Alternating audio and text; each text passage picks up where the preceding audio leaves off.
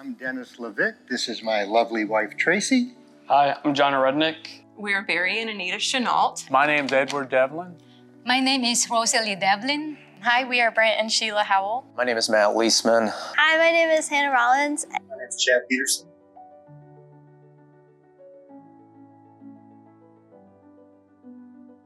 So evangelism to me is just basically sharing the gospel, outreaching to non-believers.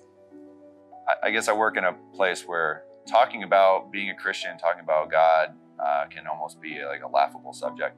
It's difficult to openly talk about being a Christian and the struggles of being a Christian, or the happiness that being a Christian can bring you.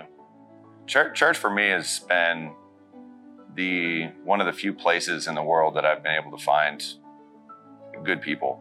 Church to me is just community coming together to worship God, hold each other accountable, serve the community, outreach, all those things.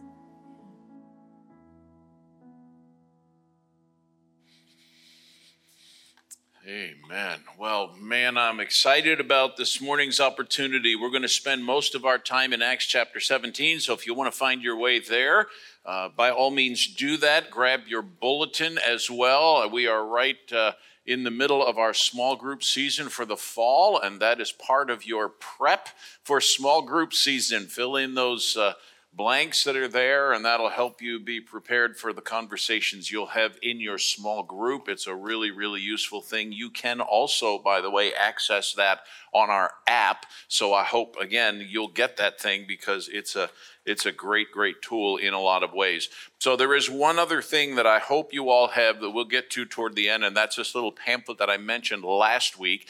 And I did say last week, if you take it with you, bring it back. I would ask for a show of hands as to how many actually brought it back, but maybe you did, so good for you.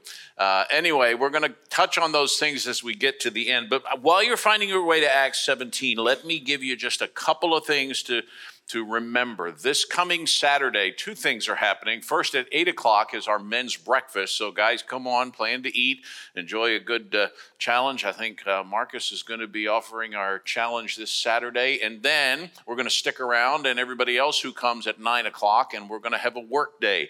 It's going to include trimming some bushes and so on outside, emptying a couple of offices, moving some furnishings, doing a lot of cleaning, perhaps a little bit of painting as well. So there's just going to be a lot of options. Come prepared to do whatever you think you might want to do.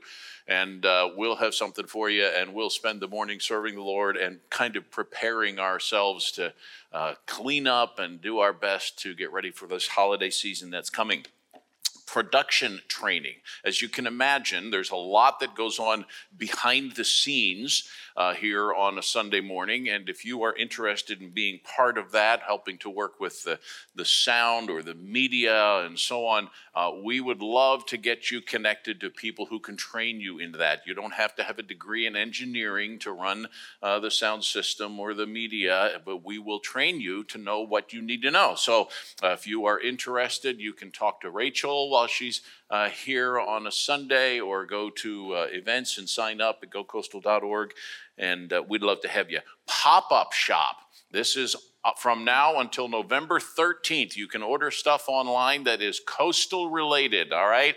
Shirts, t-shirts, sweatshirts, hoodies, all sorts of good things are in there. I've already ordered mine, and it's available to you, and everything, all the proceeds of it are going toward missions. So we're not just doing another fundraiser. So I'd love to have you get on there and take care of that. And then one last thing that's a little further away is November 6th is our next We Are Coastal. I know we have some folks that are new to us here. I would love to have you come to We Are Coastal. It was in the video at the beginning. It's everything you need to know in about a 3-hour stretch to make an informed decision about being part of Coastal Church. And so I would love to have you be there. gocoastal.org/events, I think, is the same address there, and look for We Are Coastal. We would love to have you come. Food, lunch is provided, childcare is provided. It's a Sunday after church, so Sunday afternoon. So plan on coming. We'd love to have you. All right. I suspect as we are in this series on evangelism, even those who have been around the family of God for a while, there is something about it that for many of us, when we talk about evangelism, there's just a little hesitation, like I'm just not sure how to go about that, right? Last week we talked about the why and the what of evangelism. Why should we evangelize, and what are we telling people? The gospel. So today I want to really work diligently at making this a very how-oriented question. How exactly do we go about sharing the gospel? So evangelism includes a lot more than just the part where you share the gospel. Evangelism is part of your lifestyle. Evangelism is your relationships with your friends. It's sowing seeds of the gospel and talking about the Lord and what God has done in your life and what's happening in your life spiritually and what's happening with your church family. It's just building a culture around your friends and among your friends that lets them know there's something about me that kind of stands apart in a positive way, right? Not in a negative or kind of weird way, just letting people, evangelism is a very broad thing, but at some point in time, we have to share the gospel, right? And so today, I want to talk about that, and I want to do it primarily from this section in chapter 17 of Acts, beginning down in verse 16. Now, he is in Athens, and he has gotten there because he began in Thessalonica. And as he shared the gospel and taught about Jesus there, some devout Jews, very religious people, got very upset with him because he wasn't following the party line as far as religion is concerned. And they basically threw him out of town, he and his compadres, and they went on to Berea, where one of the most interesting statements in Scripture to me is made, that those in Thessalonica, it says, were more noble than those those in Berea were more noble than those in Thessalonica, because they searched the Scriptures daily to see whether these things are so. So I want us to be a Berea church, right? I want you to go home. I want you to take your notes, and I want you to study the Scriptures and make sure I'm not messing up, right? So that's a really good thing, and we want to have conversations to further the discussion about Scripture.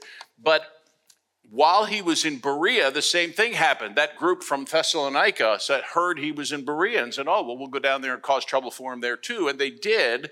And so the brothers who were in Berea sent Paul on to Athens, and Silas and Timothy, part of his missionary team, stayed there in Berea for a little while.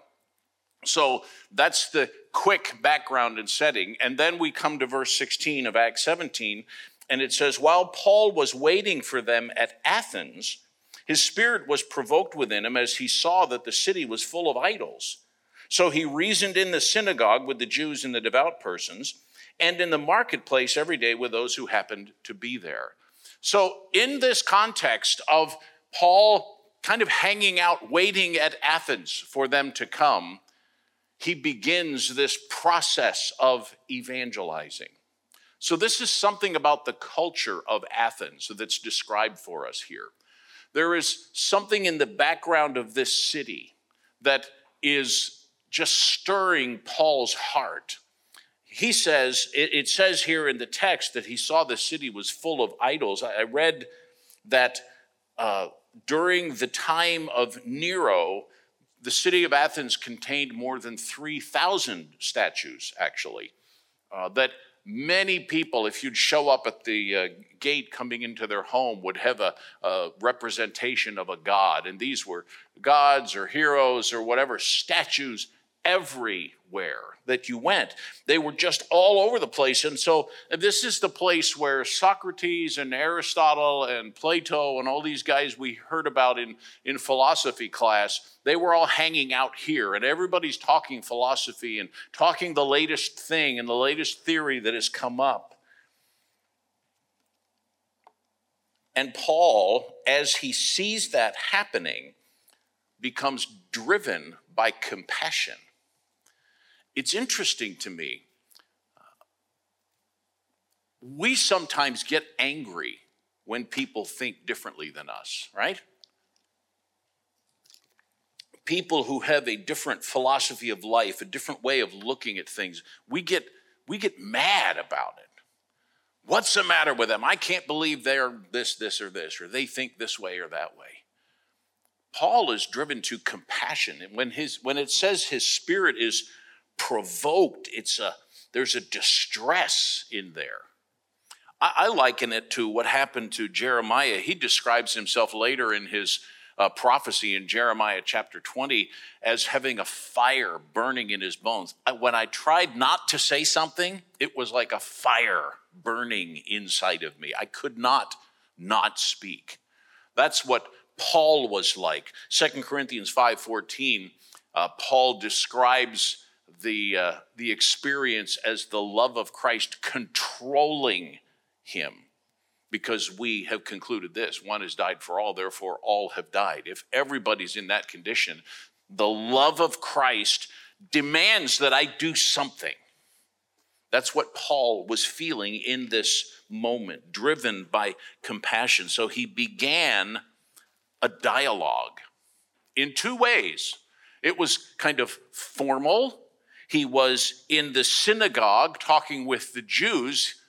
He was in their worship experience and talking with them at their place of worship. And he was in the marketplace, formal and informal. Now, most of us don't have very many opportunities to formally preach the gospel. Occasionally, but for the most part, we are not customarily in that setting. I get to every Sunday, I get to talk about the gospel. I get to prepare something and share it with you and share it with whoever will come or whoever will watch online. And so we're sometimes in a setting where we can present the gospel in a prepared and formal fashion, but the rest of it is what I'm interested in. He had a dialogue. That's the word that's actually in the original language. It's the one from which we get our word dialogue. He reasoned with them. That's fascinating to me, because these were not all people who would have agreed with him. In fact, as we go through this account, we're going to realize there were some people that made fun of him, some people who thought he was just goofy. But he reasoned with them. He didn't yell at them. He didn't harass them. He dialogued with them. So before I get too much further, I want to give you a couple of things to remember as you are dialoguing with people in the marketplace, which is where you are at work, where you shop, where your family is, where your friends are in your neighborhood, in everyday common life. Number one, remember, they are made in God's image. The people that you're trying to talk to influence for Christ, are not the enemy. No matter how frustrated you may be with their lifestyle choices or whatever it is that makes you concerned, they are not the enemy. They are deceived and blinded by the enemy. So we dialogue with them. Find some common ground. Our goal is not to get notches in the spine of our Bible. Oh, good, got another one. Now, sometimes God will give you an opportunity to just out of the blue talk to somebody. You'll be on a business trip traveling somewhere and God opens a door and you'll get to do that. But I'm talking about in everyday life. Find some common ground. Understand what they're saying. We are really good, and this is increasingly true in our culture, which is why I think this is important. In our culture, we categorize everybody, right? And we get categorized. I had some time to spend with my sister this week. She came to visit, and she was talking about an interaction she had with someone over a political topic, and she just made one statement that was not incredibly politically charged, and the person lit into her and said she's a hypocrite and she's this and that and the other thing. And my sister said to them, "What exactly did I say?" And as it turns out, she just overgeneralized and categorized her. Oh, you must be one of them, right? The problem with our frustration with that happening as believers is we do that too, right? Don't overgeneralize. Try to understand what they're saying. There may be some truth to what they're saying. They may have just drawn unwarranted conclusions, right? But we want to get to the argument so we can win the argument. Disagree if you must, but don't be combative. It is not necessary to be combative to disagree, even if someone is being combative. And do not assault another person's character. These are people who, if they trust in Jesus, will have their sins forgiven and will be able to spend forever in heaven with you as a brother or a sister in Christ. So, dialogue with people. Carry on conversations that are redemptive conversations. Learn how, practice how to take a conversation and turn it toward the things of the Lord.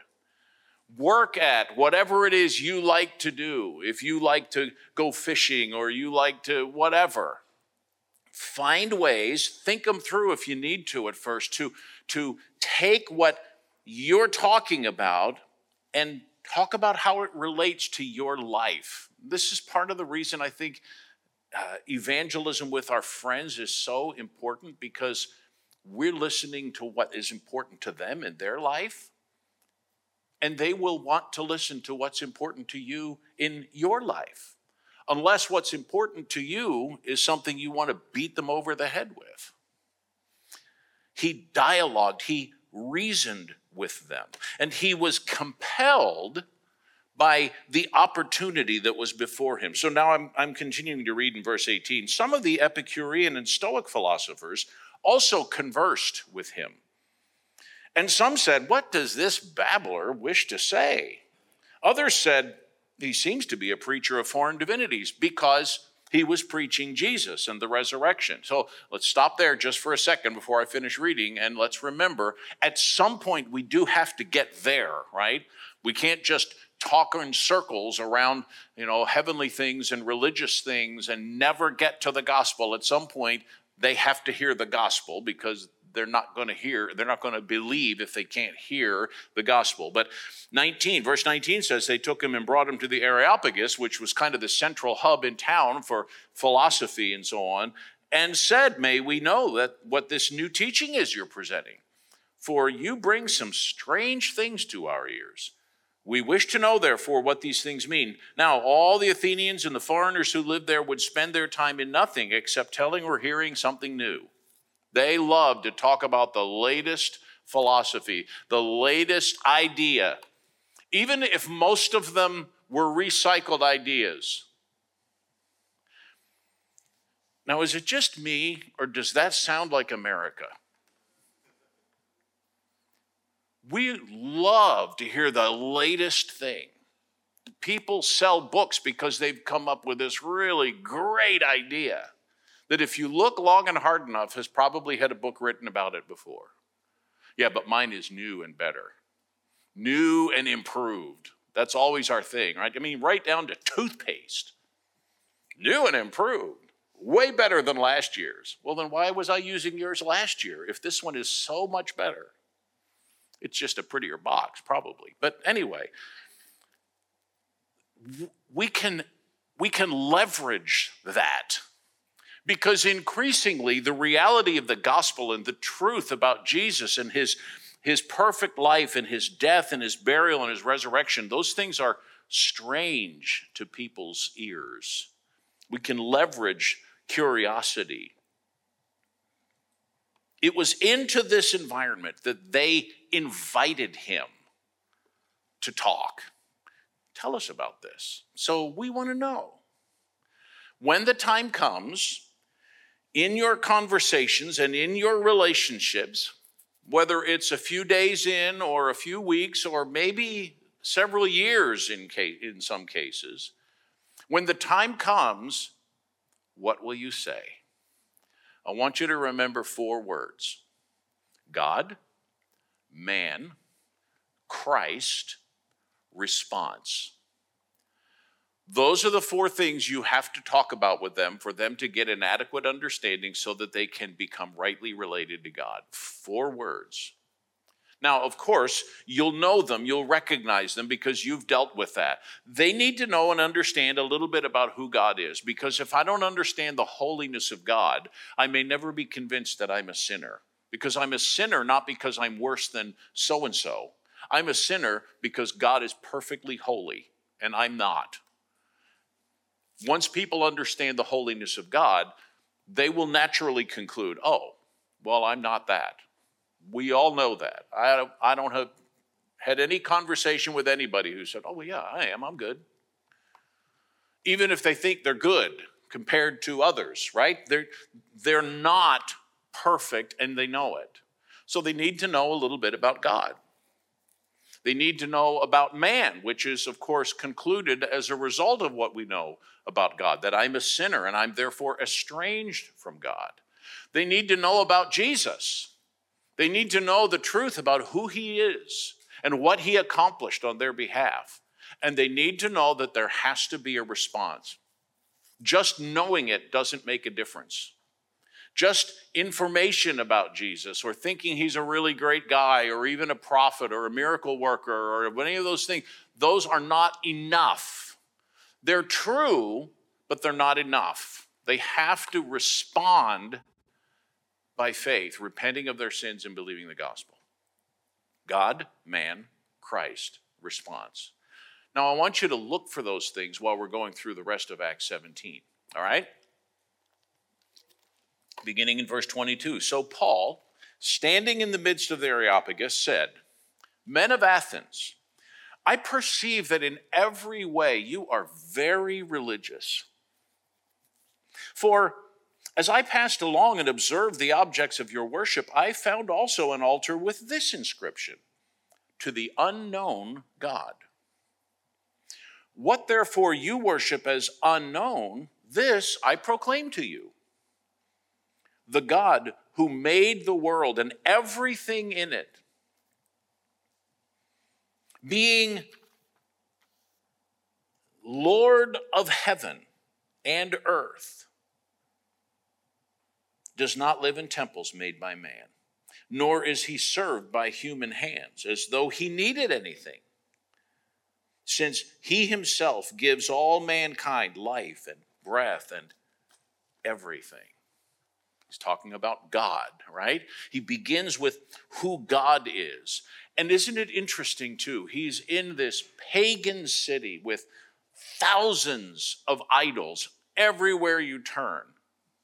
And he doesn't start in with, what is wrong with you people with all of these idols?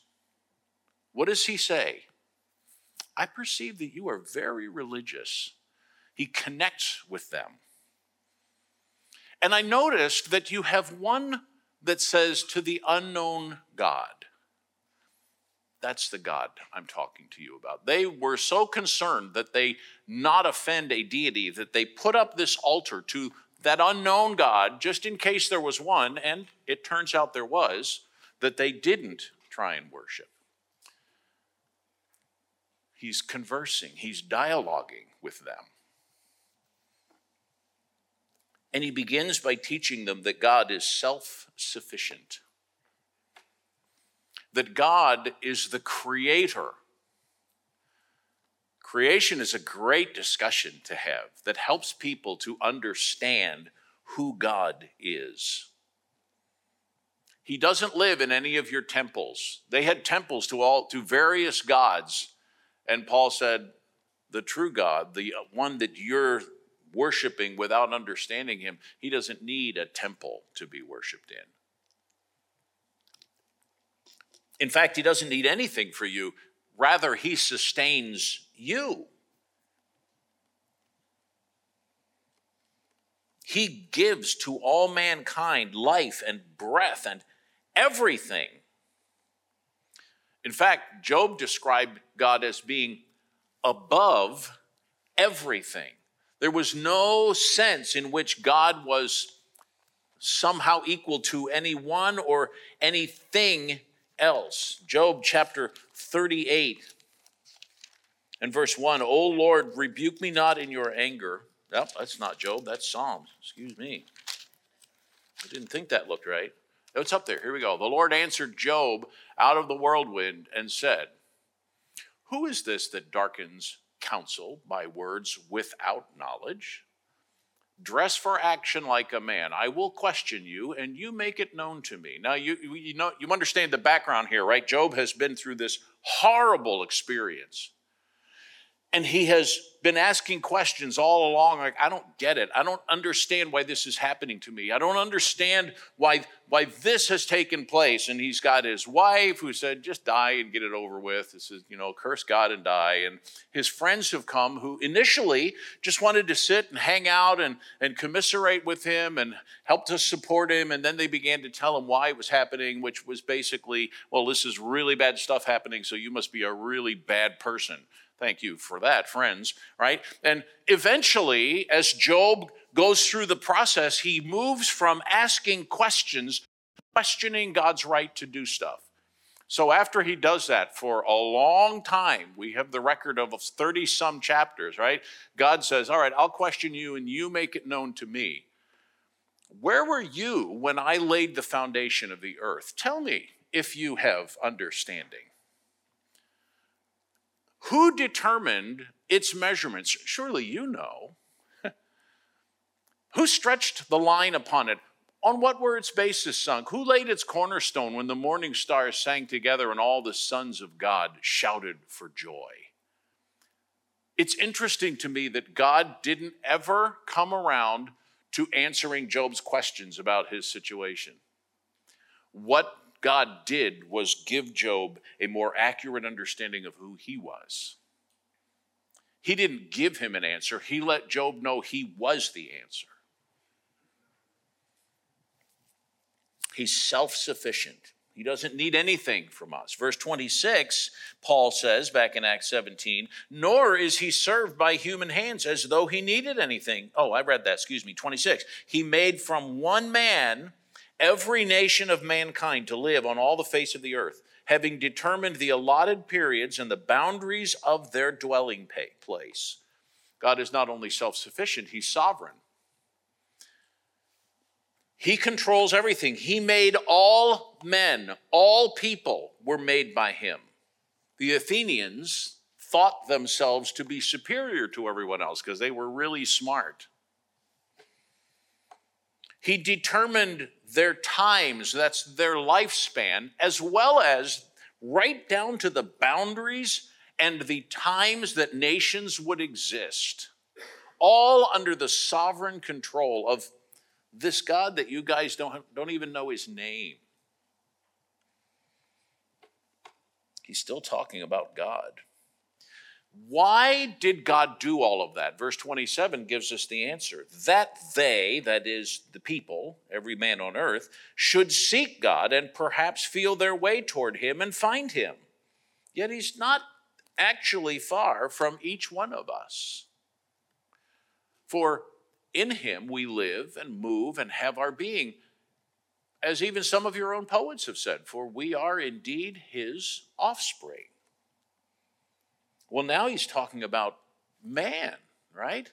Now he's talking about mankind. Why did God do all of these things? Why did he let us know that in spite of the fact that he's self-sufficient and sovereign, why did he do all of these things? So that we might seek after him. So that mankind might look for him. And if we would be honest enough to do that, we would get more information. I love these verses from Romans chapter 1. It's an incredible passage of scripture describing who God is and why God is so angry. The wrath of God is revealed from heaven against all ungodliness and unrighteousness of men who by their unrighteousness suppress the truth. For what can be known about God is plain to them because God has shown it to them. For his invisible attributes, namely his eternal power and divine nature, have been clearly perceived ever since the creation of the world in the things that have been made, so that they are without excuse. For although they knew God, they did not honor him as God or give thanks to him, but became futile in their thinking, and their foolish hearts were darkened. Claiming to be wise, as the Athenians would have, they became fools and exchanged the glory of the immortal God for images resembling mortal man and birds and animals and creeping things. Why was God's anger kindled against mankind? Because he made it plain in the creation, which is where Paul started, just exactly who he was. People don't have an excuse for not believing there's a God.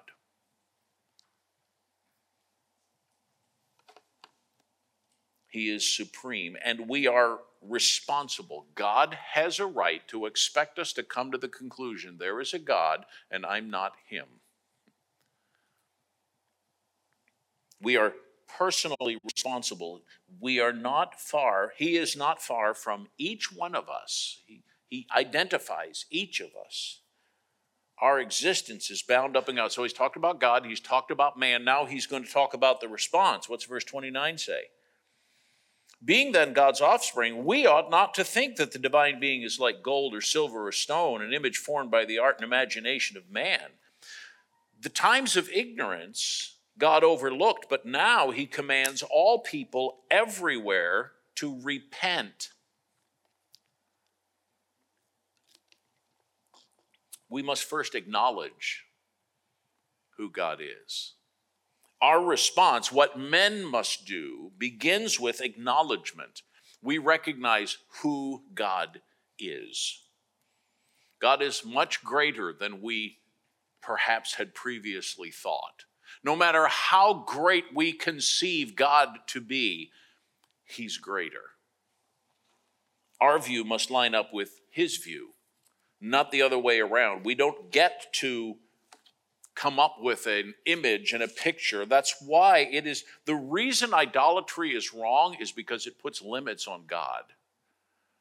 No matter how great an image you give, it cannot adequately represent God. And that's why so many cultures had multiple images and multiple gods, because there were so many things that they conceived. It's still never enough to adequately represent God. So we acknowledge God, then we repent. Verse 30, right? I already read that. We must repent. God overlooked it in the past, but now is calling all men to repent. Invitation is too soft a word. God commands us to repent of our sin. Because, verse 31 tells us, he has fixed a day on which he will judge the world in righteousness by a man whom he has appointed, and of this he has given assurance to all by raising him from the dead. So we've talked about God and man, and we've talked about the response necessary, and now he's talking about Christ. There is someone by whom all men will be judged. And he proved his validity as the judge by coming back to life again. The judge and the basis for the judgment is Jesus. And so the third thing, so we must acknowledge God, we must repent, we must receive Jesus. God has always been more interested in repentance than judgment. Have you thought about that? We create images in our mind of God as this stern, harsh judge just waiting to pound somebody because they haven't turned to him. God has always been more interested in people repenting than in having to pronounce judgment. And then lastly, these last few verses, you'll recognize some of these things because these are some of the responses you have gotten perhaps. Now, when they heard of the resurrection of the dead, some mocked. There were some who rejected what he said, even made fun of him. But others said, we'll hear you again about this. So there were some who just kind of put it off, right? They procrastinated. There was indecision on their part. They weren't so sure, I don't know if I'm ready yet. But some men joined him and believed, among whom also were Dionysius the Areopagite and a woman named Damaris, and others with them. So there were some who rejected it outright, there were some who put it off, and there were some who said, this really makes a lot of sense, and they believed. That process continues to happen to this day.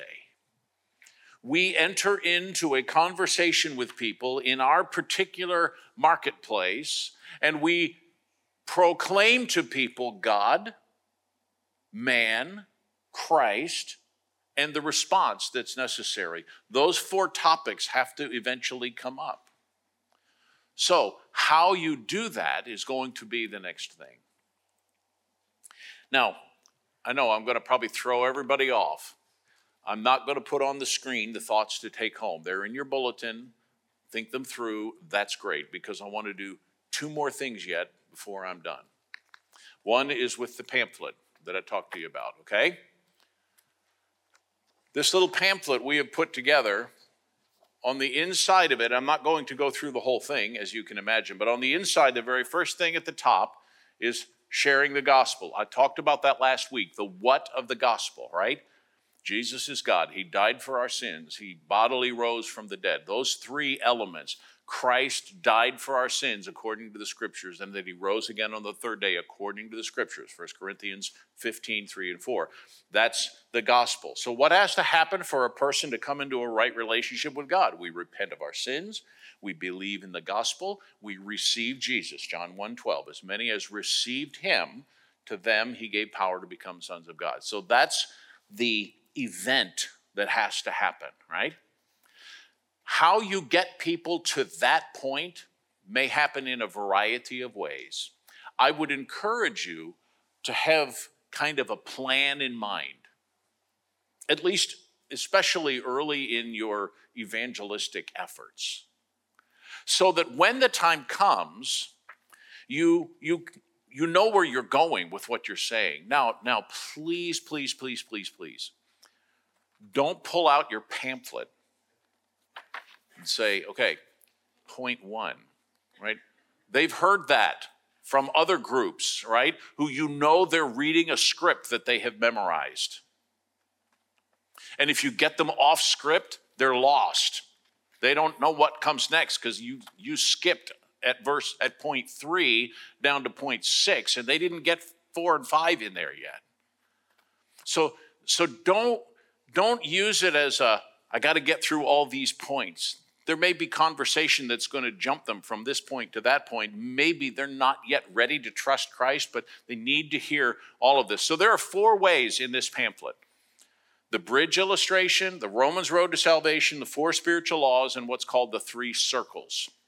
These are commonly used methods of sharing the gospel. All of our pastors at Coastal generally use one of these 4 things when we're sharing the gospel with someone. So I'm going to talk to you briefly about the Romans road because that's the one I use. The rest of them are in here. And on the back, if you scan those QR codes, the bridge illustration, the Romans road to salvation, and the 3 circles all have a website they'll take you to that will give you more information in more detail. So let me quickly tell you how I use the Romans road to salvation. When it gets to the gospel, I want people to understand first that they're lost, because I don't see any point in getting saved if I'm not lost to start with. So I need to know I'm a sinner, right? Romans 3 talks about being a sinner. 3:10 through 12 says nobody's righteous, not even one. And Romans 3:23 talks about all have fallen short. All have sinned and fall short of the glory of God. And that's where I've done it here before. If God is here, it doesn't matter where you are on the continuum under here, everybody is short of the glory of God. We are all imperfect, so we're all sinners. Then I go to Romans chapter 6 and I say, and the difficulty is there's a penalty for that. For all have sinned and fall short of the glory of God, and the wages of sin is death, separation from God. However, the same verse in 6:23 says, the gift of God is eternal life. Well, what's that about? Well, that's talking about Jesus, who in Romans 5, verse 8, it tells us that when we were still sinners, God shows his love for us in that when we're still sinners, Christ died for us. Really, really important to know that it is the death, burial, and resurrection of Christ that is the key to unlocking our spiritual rebirth. From Romans chapter 6, I go to Romans chapter 10. And the thing I like about this one is all you have to memorize is Romans 3. Go to Romans 3, highlight 10 to 12, and highlight 23. And next to verse 23, write Romans 6:23 in the margin of your Bible, so then you can flip over there, right? It's better to memorize it, because if you don't happen to have that copy of the Bible with you, then you're not stuck. But so then I go to Romans 10. Well, how do I access this? Christ died for me. That's great. What do I have to do? That if you will confess with your mouth the Lord Jesus and believe in your heart that God raised him from the dead, you'll be saved. Romans 10:9. In fact, everybody, Romans 10:13 says, who calls on the name of the Lord will be saved. And then I jump back a chapter or two to Romans chapter 8, verse 1 and say, here's the best part. Once you trust Jesus, there is therefore now no condemnation for those who are in Christ Jesus. That's my methodology. When I share the gospel, it's generally some combination of those things. If I happen to have a Bible with me, I don't have to leave that book. That's just the way I do it. I learned it years ago and have just commonly used it. You may find a bunch of verses. You may just use the ones that are up there in that sharing the gospel section. You may learn the bridge illustration. You draw two things, two cliffs. Here's man, here's God. We're trying to get to God. Man tries works, he tries this, he tries that, he tries the other thing, he tries to go to a good church, all these things, and none of them get me to the other side. I need a bridge to get me there. Draw the cross in there and write Jesus across it. I need Jesus to get me from where I am to where God is. Find a system and use the system, okay? If you have questions, you can use those things. You can talk to me, talk to our worship team members. We'd love to talk with you. Last thing I want you to do, and I know I'm running a little over, but I'm not really sorry. So I say that. You have in your hand, I hope, 3 Post-it notes. Here's what I want you to do. To some of you, this will not be new. To some of it may be. We talk not uncommonly at Coastal about what we call our Reach 3 group. Now, I have more than 3 on my list, but I would like for you to write down 3 names of people that you are involved in life with, who, as far as you know, don't know Jesus, and who you are asking God to save. Now, please don't write down a politician unless you know them personally. Please don't write down a Hollywood movie star unless you know them personally. Write down people who you are going to be praying for and asking God to give you the opportunity to share Jesus with them. You're praying for that person to come to Christ. You're putting their name down because you're going to invite them to our Christmas Eve service in December.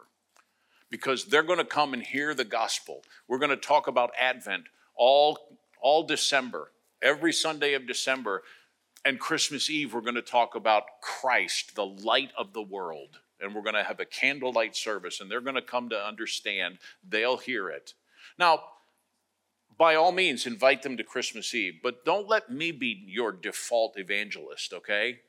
Talk to your friends about Jesus. Talk to your family members. Talk to your coworkers.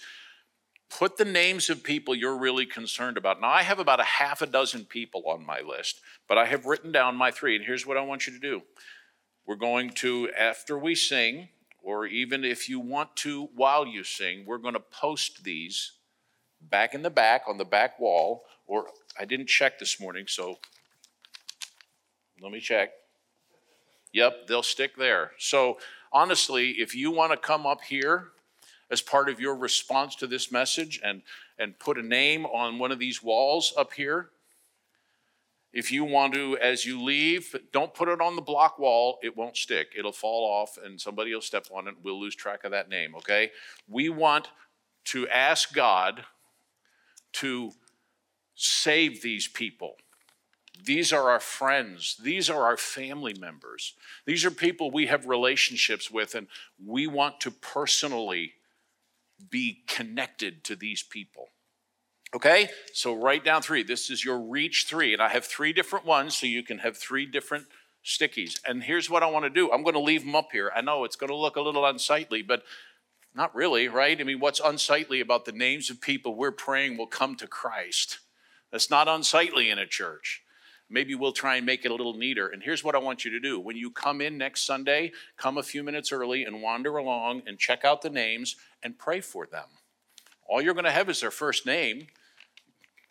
God doesn't need you to know their last name. He does, right? Can we do that? So everybody got 3 of these. Get 3 of these. If you have more, great. That's fine. Grab some more when you go out if there's some more stickies around. I want us to be actively thinking about who am I going to invite with me to come to church? Who am I going to invite into a relationship with Jesus? Who am I in a relationship with that I can make a difference in their life? All right? So, man, I hope you'll do it. I hope you'll be part of that process. Let's begin to see what God will do with a church full of people who are committed to having specific individuals they're seeking to reach for Jesus. God may give you opportunities with people that aren't on your list. Praise the Lord. Go for it. But God, in his sovereign wisdom, responds to our prayers. And if we're praying for these people, what an incredible opportunity, right? So I'm going to close in prayer. In fact, I'm going to pray over the names that are being written down all across this room, and our team's going to come, and then we're going to sing. And then as you leave, you come on up front. Maybe if you want to, while we're singing, it's just half a song or so, but come on up here. The prayer team's up here. Stick your names up here if you want to, or on the back, on the sheetrocked wall in the back, okay? That'll be able to hold them. And put them high enough so we can see them. I mean, it'd be kind of fun to be the one to put them at the bottom, but nobody's going to bend over and see it. So we want to pray, right? All right, let's pray together. Father in heaven, I'm so grateful for the grace that you showed to us in sending Jesus. We are privileged to be your children through faith in Jesus. And Lord, we have friends around us. We have family members. We have co-workers for whom we are concerned because as far as we know, they don't know Jesus and they are separated from you. And if they die in that condition, they will forever be separated from you. And oh God, we want to be the ones to reach these people for Christ. So I pray, Lord, over the names that have been written down. These are just stickies with names on them to us, except for the 3 that we wrote, because we're the ones who know these people. But oh God, I'm so grateful you know all of these names. And I pray that you would begin to sovereignly work in the hearts and lives of these people as we begin to be deliberate in developing redemptive conversations, and as we make it a goal to seek to talk to them about Christ and their need of the gospel. And even as we intend to invite them to church, especially in this upcoming Christmas season when people are so much more inclined to take an invitation to come to church. So God, I pray that you would work, that we would begin to see people coming back over a Sunday or two and peeling some of these names back off, because perhaps already you've worked in a person's heart and we've seen that life changed for eternity. So thank you, Father. Thank you for an example of somebody like Paul who just built redemptive conversations into his everyday life. Help us to be those kind of people who love our friends enough to share Christ with them. Thank you for the gospel. Thank you for the reality of it and how it's changed our lives. In Jesus' name, amen.